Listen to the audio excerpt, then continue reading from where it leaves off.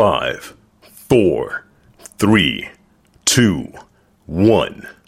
Let's go. Diary of a Kidney Warrior. Sharing faith, knowledge, hope, and love. Hi and welcome to Diary of a Kidney Warrior podcast. My name is Dee Moore and I am a stage 4 kidney warrior. This podcast is dedicated to encourage, educate and inspire as we explore all aspects of kidney disease, chronic illnesses and health. If you have any questions or ideas for topics you would like me to cover, please get in contact with me on social media using the handle Diary of a Kidney Warrior.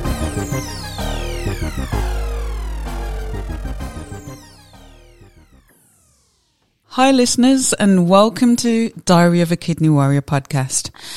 This episode's going to be a little bit different today, and today is the 28th episode of the podcast, and I would like to thank everybody that has been there supporting the podcast, that's listened from episode 1 or joined this journey in later episodes. Thank you for your continued support, and for my listeners around the world, thank you all for being there with me. And yes, please do continue with me on this journey.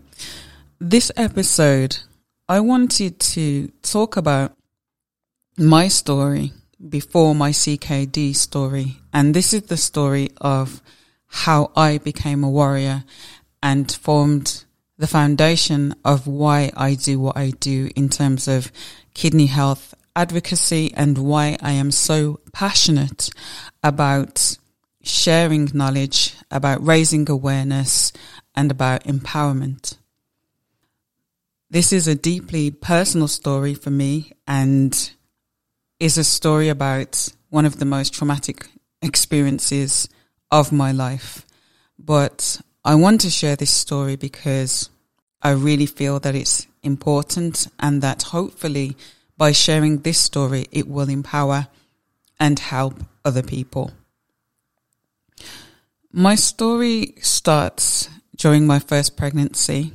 I was studying at the time. In my day job, I'm not sure if people know, but in my day job, I work for the National Health Service. And at that time, I was studying a degree in speech and language therapy, training to be a speech therapist. And I was on my course, and I became pregnant at that time. And in the beginning, everything was fine. You know, I was really happy to be expecting my first child.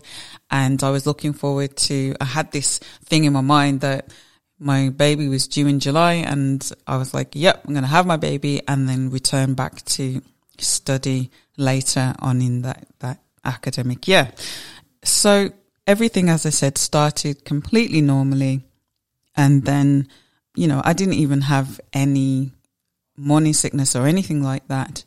But then about 20 weeks into my pregnancy, I started to have headaches.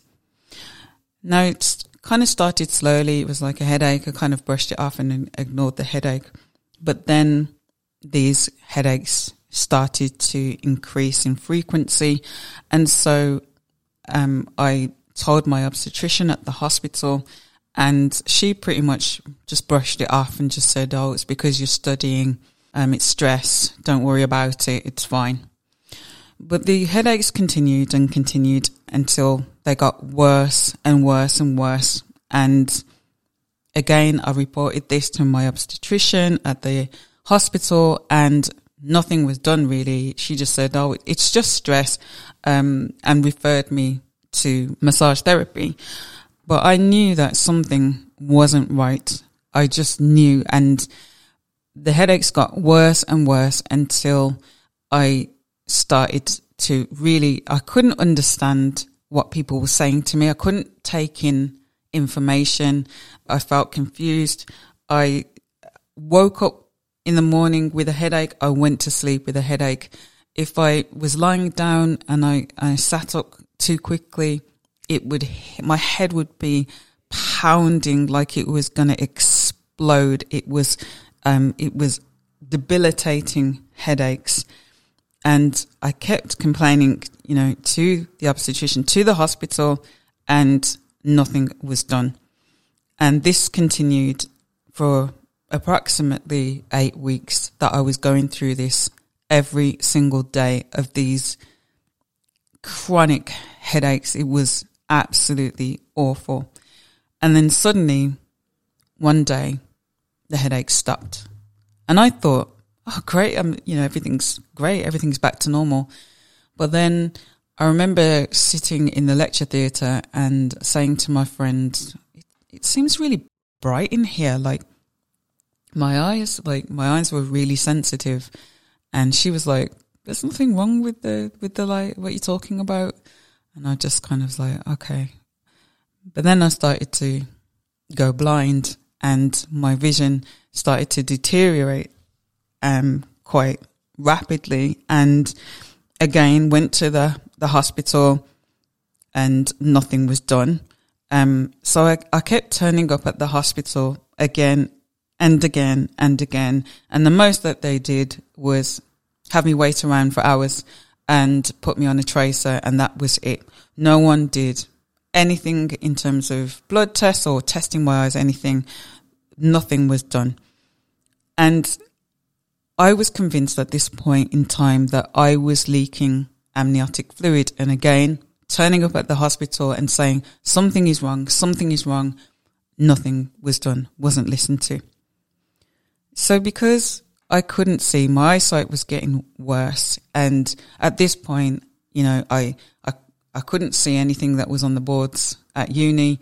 When it came to typing up my birth plan and things like that, I remember having to sit literally with my face against the screen, turning my head to the side as I was typing my birth plan. And I just thought, you know what, let me go and see an optician. So I made an appointment, went to see my optician. He took a look at my eyes and he said that there's nothing wrong with your actual eyes. Your eyeballs are healthy.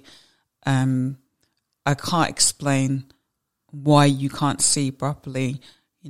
Sometimes things happen in pregnancy, but I can't see a reason why you can't see. So for me, this was an absolute red flag, because if you're saying there's nothing wrong with my actual eyes and I can't see, then something must be wrong. Something must be seriously wrong.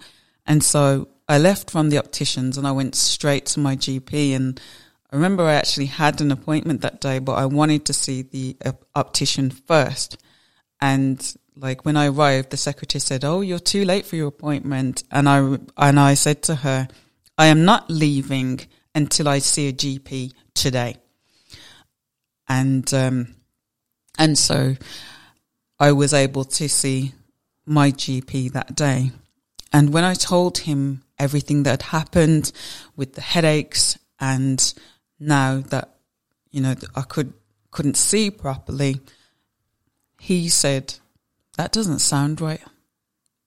And he was the first person in all those months that had said anything like that to me.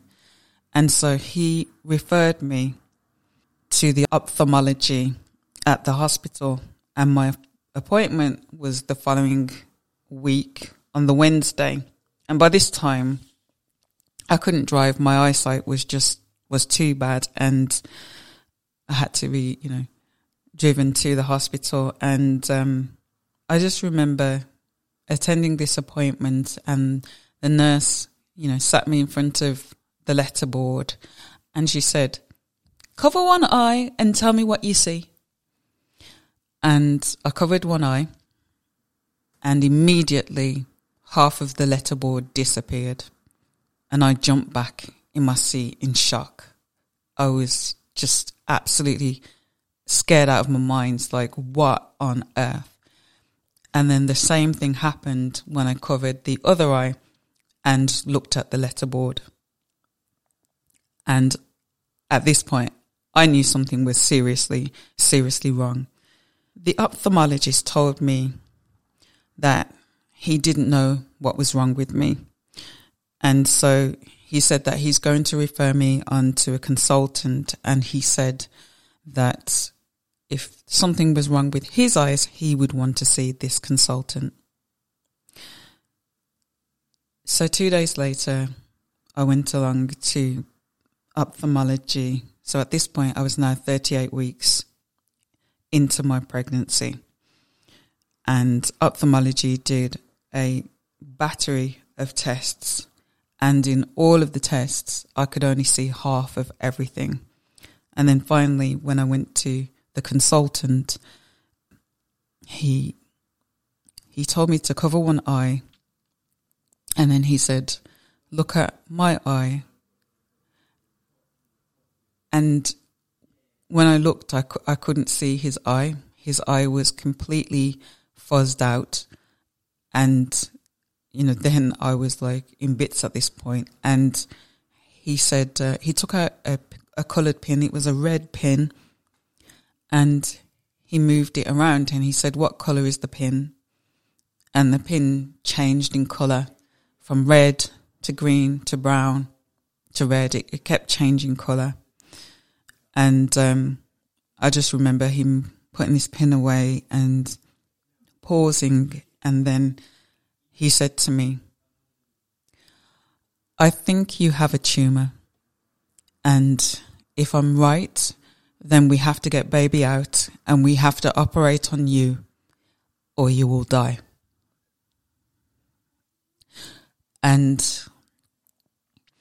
I was completely devastated. I just was filled with fear, of anger and anxiousness, and just every emotion hit me like a ton of bricks. And I just couldn't believe that for all these months that I'd been saying something was wrong and I hadn't been listened to. And now I was in this position of potentially losing my life or even my child. I didn't know what was going to happen. And I just couldn't believe it. I was in complete shock. He said that I would need to have an MRI scan to confirm whether he was correct. And so I said, can we do this now? And so he arranged for me to have the MRI scan, and he said that he would come over and meet me after the scan for the results. So I went along. My mother was with me at the time. We went along for the MRI scan, and to this day, I don't know how I did it, because if you've ever had an MRI scan, you've got to lie on your back completely still for usually half an hour to 45 minutes while the scan is, doing. And I don't know how I did it, because lying on your back when you're pregnant is really, really difficult. And I was heavily pregnant at this point in time, but I managed to stay still. And I don't even know what was going through my mind at this point. I think at this point I had checked out. I was somewhere else. And I got through the scan. And then the ophthalmologist came and put the scan result on the screen, the image on the screen. And he said, we're going to have to admit you.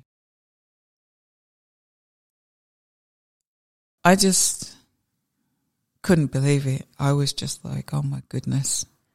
And so we went over to the other hospital. So this was a different hospital to the original hospital. And I was just absolutely devastated. We went to the waiting area, and this wasn't a hospital that I was familiar with, so I didn't know any of the staff or where to go or what to do. So my mother and I, we sat and we waited for quite a while, and I was just sitting there in complete shock, just not knowing what to think or what to do. And at this point, it was now the evening. I hadn't even called my husband and told him anything. I was just completely bewildered and spaced out. And I sat there, and a midwife came up to me and she said, "You don't look very happy, so here's a leaflet so that you can make a complaint." And I looked at her and I was like, what? Like, she didn't take the time to ask me anything or inquire as to why I looked that way. She just made an assumption and just handed me this leaflet. And I just was like, I just couldn't believe it. We waited for, I don't know how long before we were taken to a room, and then the doctor came to see me, and he said that he'll do a scan to check the baby. So he did a scan, and he said that the fluid is dangerously low around the baby, so baby needs to come out. And again, I was filled with anger because this was something that I had in my gut. I just knew that I was leaking fluid, and to have this now confirmed and to know that it was dangerously low around my baby, I was just beside myself at this point with anger and all these different emotions. I realised at this point that I hadn't called my husband. I called him, and he at this point was beside himself with worry because he didn't know what was happening. And I insisted on going home and collecting my things and explaining to him what had happened. So I was allowed to do that, literally go home, collect my stuff, come back. And I went home, got my things, like explained everything to my husband. And I was just like, I don't want anyone to know. I don't want anyone to know I'm sick. I just had this overwhelming need to just keep it private. I just didn't want anyone to know. And I returned back to the hospital, and I was there that night, and just not knowing what was going to happen. So this was the Friday. So then the Saturday morning, this was when the ball just started rolling and rolling very quickly. And so the first team of doctors came to see me, and I told that team my story. Another team came to see me. Another team came to see me. And so I'm repeating my story again and again. Everybody's kind of looking at me as this strange case, and nobody is kind of giving me any information or answers, and I don't know what is going on. And then another team came to see me, and then when they had finished their consultation with me, I could hear these doctors having a discussion, and they said, in litigation, how can we justify inducing this patient? And I couldn't believe that they were having that conversation in earshot of myself. And I don't know whether a nurse had told them to move on or what was said, but then they moved. And so there was this discussion and debate as to how I was able to have my child. Was I able to push? Was it too much pressure on my brain? Would they have to do a C-section, or could I do a vaginal delivery? And if so, was it too much pressure to push? Would they have to use forceps or ventouse? There was this debate as to how I should have my baby. And then they decided that what they would do was induce me. I would have a specific period of time in which to deliver my baby, and then if the baby wasn't born in this set time, then they would do a C-section and they would do the surgery on my brain at the same time. And I didn't want that, so I was keen to try and have a vaginal delivery. And so I said, yeah, I'll do it this way. And so I was induced, and the process of induction, when you're not in labour, when you're not dilated, when you're not having contractions, is a very painful thing because your body is being literally shocked into, labor. It's a false labor, so to speak. And I found the process very, very difficult, and the internals I found very painful. And I had a midwife from a certain point in my labor. I had a midwife with me the whole time. And so I had different midwives with me during my labor and different experiences. I had one midwife who, when she was doing an internal on myself, she complained that I was hurting her when she was doing the internal on me. And I couldn't believe that she said this to me. I was like, wow.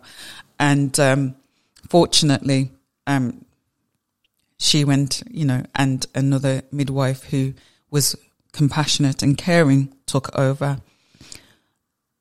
I got to the point where the deadline for me to have my baby came to an end.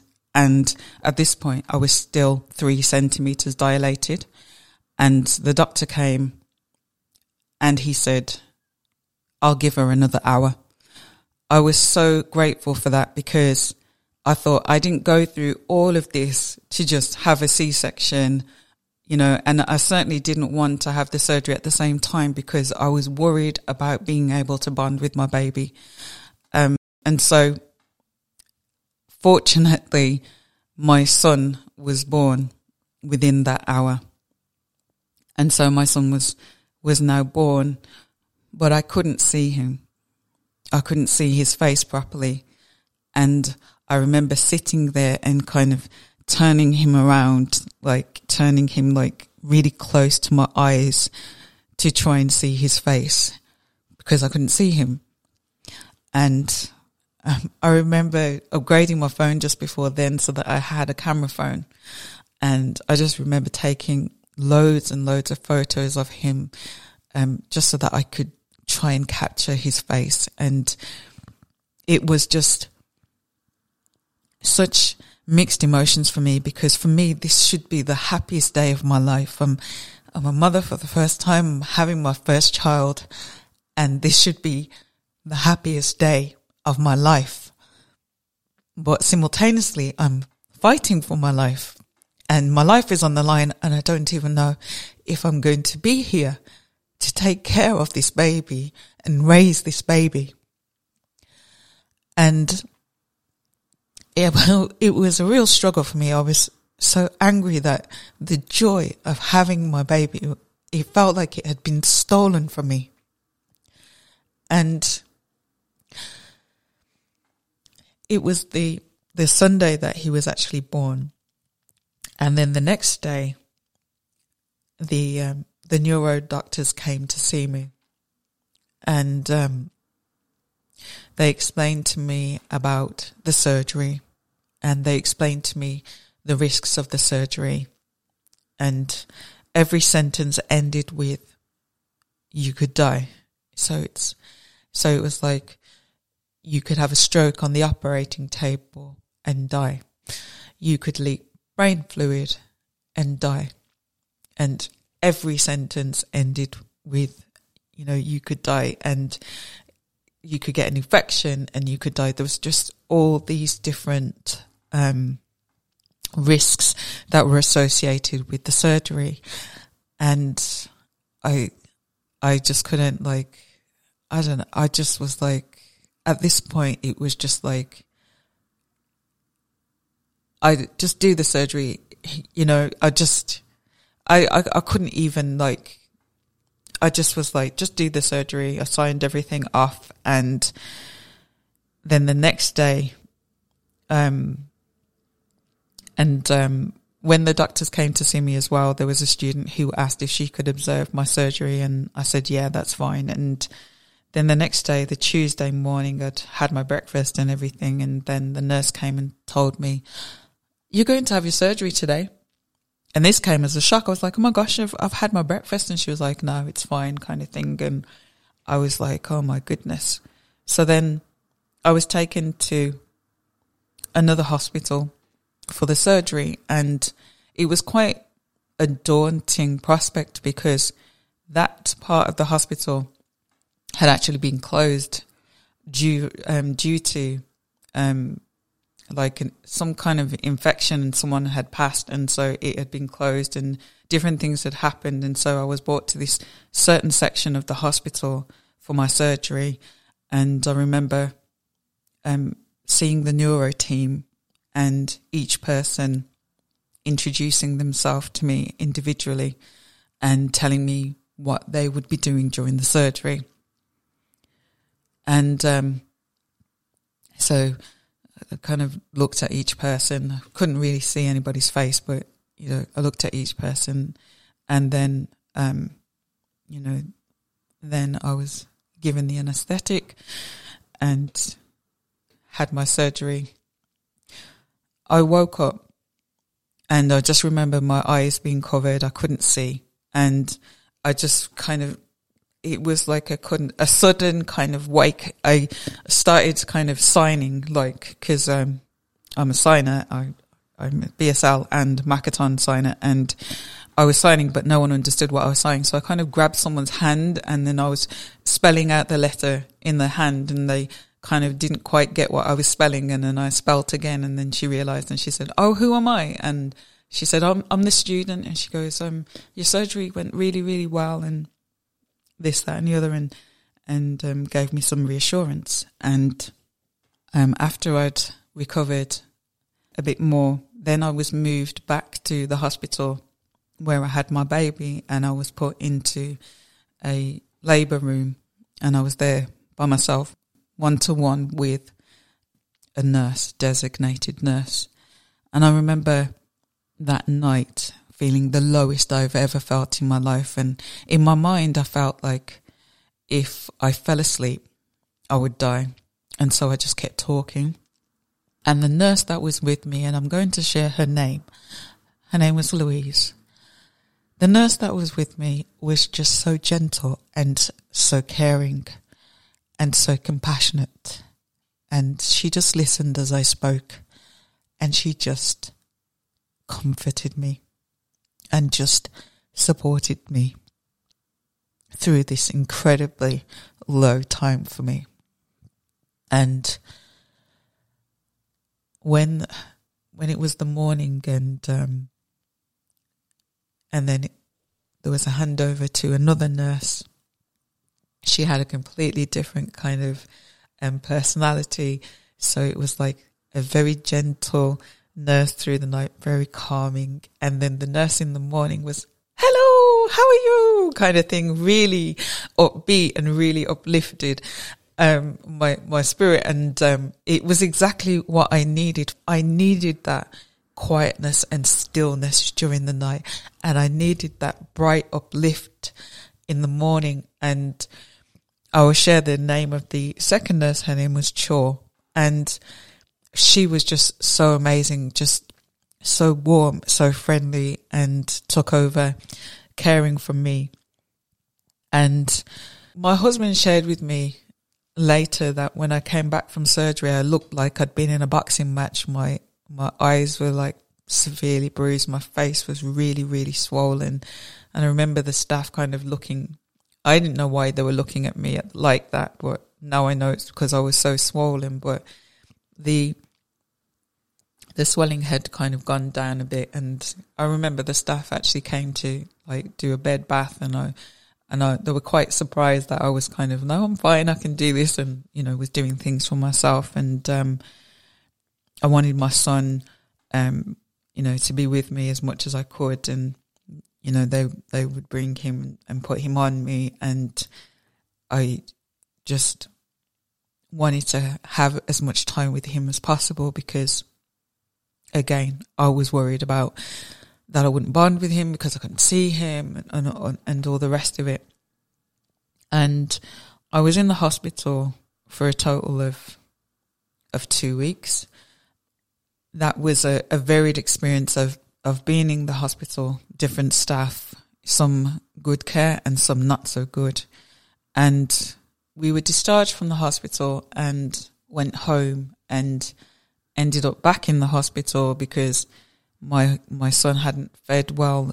I was trying to so desperately to breastfeed and capture some kind of normality out of the situation, but I just couldn't produce enough. And he had lost weight and ended up back in the hospital, came back out the hospital and just switched completely over to bottle feeding because it just wasn't possible. And that was another blow for me because breastfeeding was something that I'd always wanted to be able to do for my children. And no, it just wasn't possible.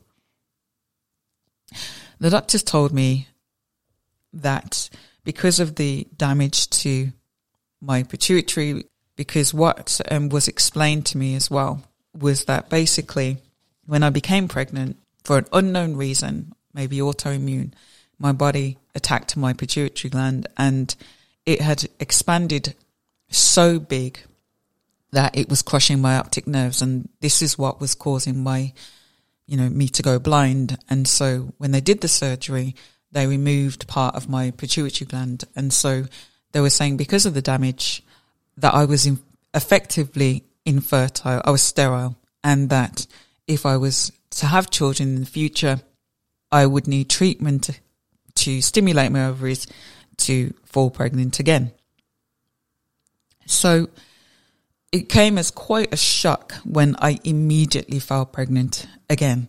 And I knew that I was pregnant, and very early on into my pregnancy, and I went along to the family planning clinic to confirm whether I was pregnant or not. And we went along and the doctor was like, when was your last period, this, that and the other. And I explained to her that, it was literally like weeks after having my son that I was there and hadn't had a period yet, and, and a proper cycle and all the rest of it. And she was kind of looking at me as if to say, well, why are you here? And I explained to her my situation, and she did an internal scan on me, which confirmed that I was indeed pregnant.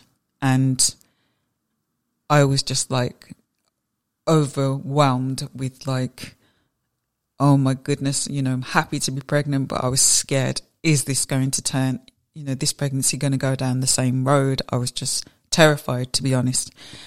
I left that appointment and went home, and then it was like, oh my goodness, what's going to happen now? So I went to my GP, and his response was really funny, actually, when I said I'm pregnant, and he was like, again, already? And I was like, yes, again, already.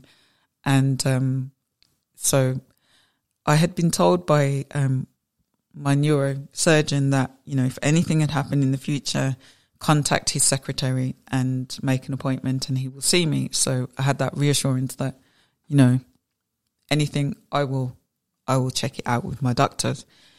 So 8 weeks into this pregnancy, the headache started again. I went straight to the hospital where I had my son, and they were kind of bewildered as to why I was turning up there because I had headaches. And I explained to them, the significance of headaches for me. I spent the night there, was given paracetamol and not much else. I left there not having received much help. And then the headaches got worse and worse until I remember being in the fetal position on my settee, and my friend had come to see me at that day, and I had my head down, and I was just in pain. And she was like, you need to get yourself checked out. What's going on? And I said, I explained to her at this point that I had rang up the hospital to see the surgeon that had told me to ring his secretary, if anything, and she had refused to give me an appointment. And she said, you know what, just turn up at the hospital. So I said, you know what, that's what I'm going to do.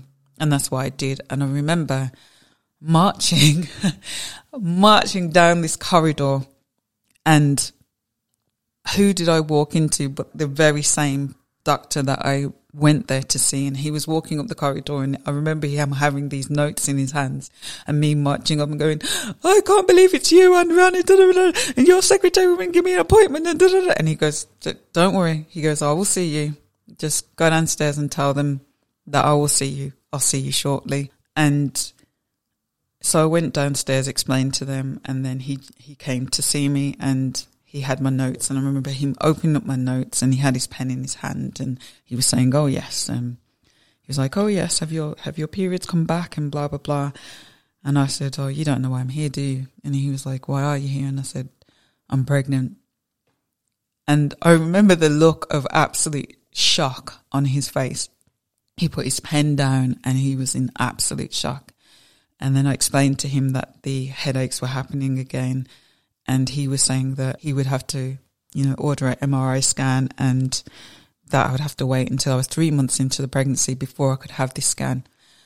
And so I felt like finally, okay, I was on the track to getting things sorted. And so I left that appointment, and I was waiting to get confirmation as to when I was going to get my MRI scan. And I remember, I don't know how long I waited, but didn't hear anything. And so I chased it up. And when I rang up, the person I spoke to, they said, oh, you've been put on the normal waiting list for the MRI. And I said, well, how long is that? And she said, 6 months. I said, I could be dead by then. I need an emergency MRI appointment. And yeah, so I was given an emergency MRI scan. And I remember going for this scan, and I had an appointment for my pregnancy on the same day. And I remember having the scan, having some blood tests done, and I was still on the hospital grounds when I got a phone call saying, go to your GP, we've ordered a prescription, you need to start this medication now because your cortisol levels are so low you could drop dead. And I was just like, oh my goodness. So the scan revealed that my pituitary was bulky. That's how they described it. And so the pregnancy was going down the same road as the first pregnancy. And so what they did was they then put me on heavy duty steroids treatment. And I remember swelling up so big. And, like if you put your finger in on my leg, it would stay indented. That's how swollen I was. But the steroids kept everything kind of stable. And so what they then did was I had my eyes tested every single week, and that was kind of the marker of whether things were remaining stable or getting worse.